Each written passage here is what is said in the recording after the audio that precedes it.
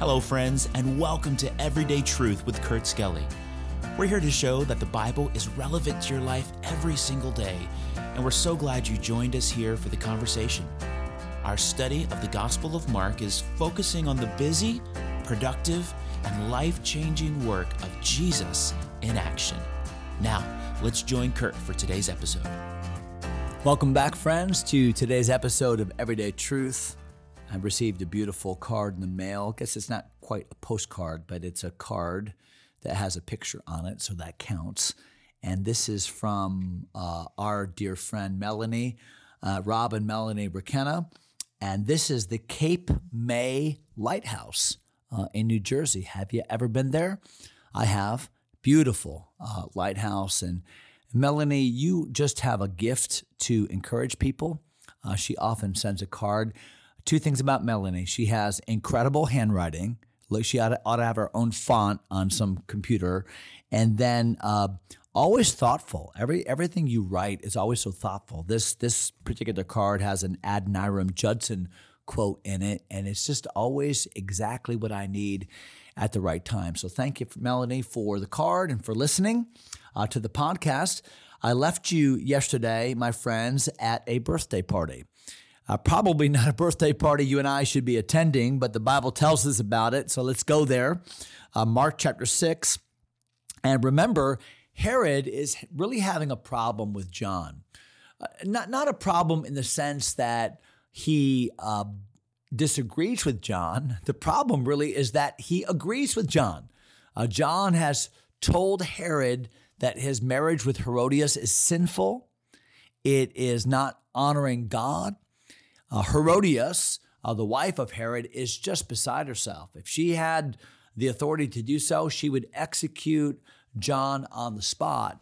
But that's not her jurisdiction. It's Herod's. And Herod actually likes John because John speaks the truth and John's impartial. And John and Herod have these interviews together where Herod gladly hears John's messages. I'd love to hear some of those private conversations, wouldn't you? As John talks about Messiah, talks about the need for salvation, talks about the gospel. What rich conversations they must have been. Well, on a particular day, the Bible says that Herod throws a birthday party. Verse number 21, when a convenient day was come, that Herod on his birthday made a supper to his lords, high captains, and chief estates of Galilee. So he brings in people from all his jurisdiction and all the bigwigs for his birthday. He's throwing himself a birthday party, which is kind of narcissistic, I guess, but he's doing it. Verse number 22, and when the daughter of the said Herodias came in and danced. So this just shows you a little bit about the character of Herod. Now, Herod has an affinity for truth. He likes to hear John the Baptist. He respects the preacher, but it hasn't affected him in any real way, has it? He likes it. He respects it. He wants to hear more of it. But the preaching and the teaching has done nothing to affect his character, because here he is on his birthday throwing this big party and having a girl dance at his party. And that can't have been any kind of good and righteous dance at all. It reminds me a lot about Artaxerxes there in the book of Esther, and how he, or Ahasuerus, I should say, and how he he wanted to bring his beautiful wife. Remember Vashti, and she refused. Just reminds me of that situation. And the Bible says in verse number 22 that she came and danced and pleased Herod and them that sat with him. Oh, they loved this dance. They loved this little performance by Herodias' daughter, Salome. And the Bible says, and the king said unto the damsel, ask of me whatsoever thou wilt, and I will give it thee. So, boy, be careful what you say in temptation's moment. So what Herod is saying here is, wow, that was just so intoxicating. That was just so mesmerizing. Boy, you just name what you want and I'll give it to you.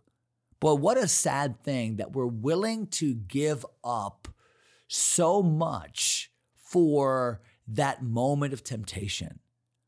And what an unwise choice that is. Someone once wisely said that sin will take you farther than you want to go.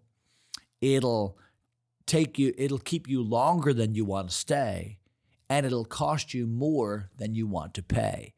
And wow, it's a bad investment, isn't it? And here Herod is saying, wow, boy, that was something. I'll give you anything. Well, watch what happens in verse number 23. He sware unto her, whatsoever thou shalt ask of me, I will give it to thee unto half of my kingdom. Boy, I'll tell you what, I'll split everything I have just for you, for what you've done for me. I swear. So he has bound himself now by an oath, which is very interesting that in that culture, oath giving and swearing was a big deal. And people would be more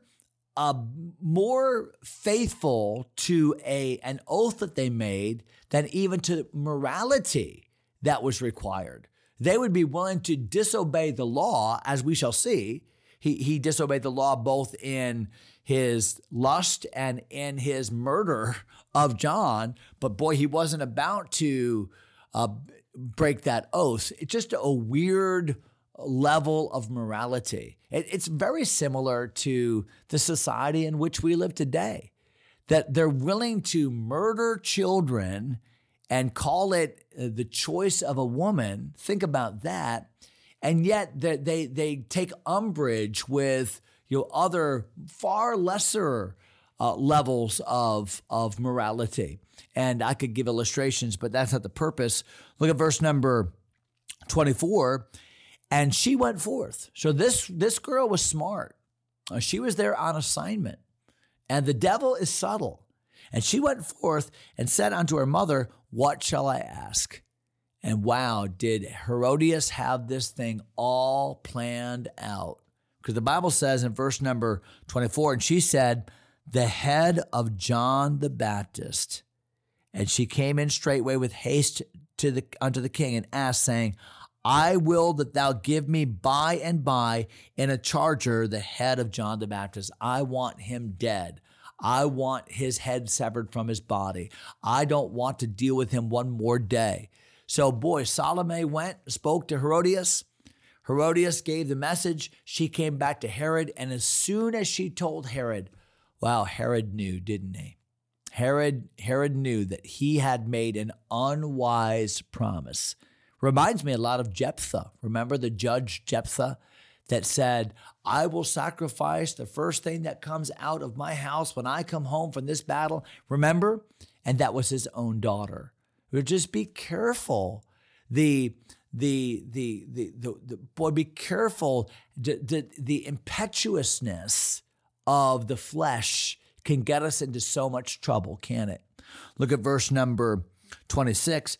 And the king was exceeding sorry, yet for the oath's sake, that's what I just talked about a moment ago, and for the sakes and for their sakes which sat with him. So he was swayed by the stupidity of an unbiblical oath and by those that sat by him. I'm going to look bad. If I'm not a man of my word, if I made this big bravado statement, and if I don't follow through on it, then all of my other leaders in all of my other areas of jurisdiction, they're going to think I'm weak, and I'm more concerned about what people think. I'm more concerned about the peer pressure around me than I am about the life of an innocent man of God. Remember, we're going all the way back to the beginning of this passage where it said Herod is feeling guilty. He's thinking that Jesus is John the Baptist reincarnate. Why would he think that? Because he's been living with the guilt of this decision for all of this time. Look at verse number 26. The king was exceeding sorry, yet for the oath's sake and for their sake which sat with him, he would not reject her. And immediately the king sent an executioner and commanded his head to be brought. And he went and beheaded him in the prison. And he brought his head in a charger and gave it to the damsel. and the damsel gave it to her mother. Wow, you talk about some cruel people. You talk about a demonically inspired event. Wow, that's it. What people will do on the one hand, like Herodias, to try to avoid the guilt that they feel. Remember, she's mad at John because John exposed her for the adulteress that she is. And she'll kill somebody instead of admitting that she's wrong. And even Herod, although reluctantly and regrettably, and although this plagued him for many years to come, Herod the same. He was more willing to protect his reputation, more willing to satisfy his lusts than he was to honor the character of this man of God who had simply given the word of God.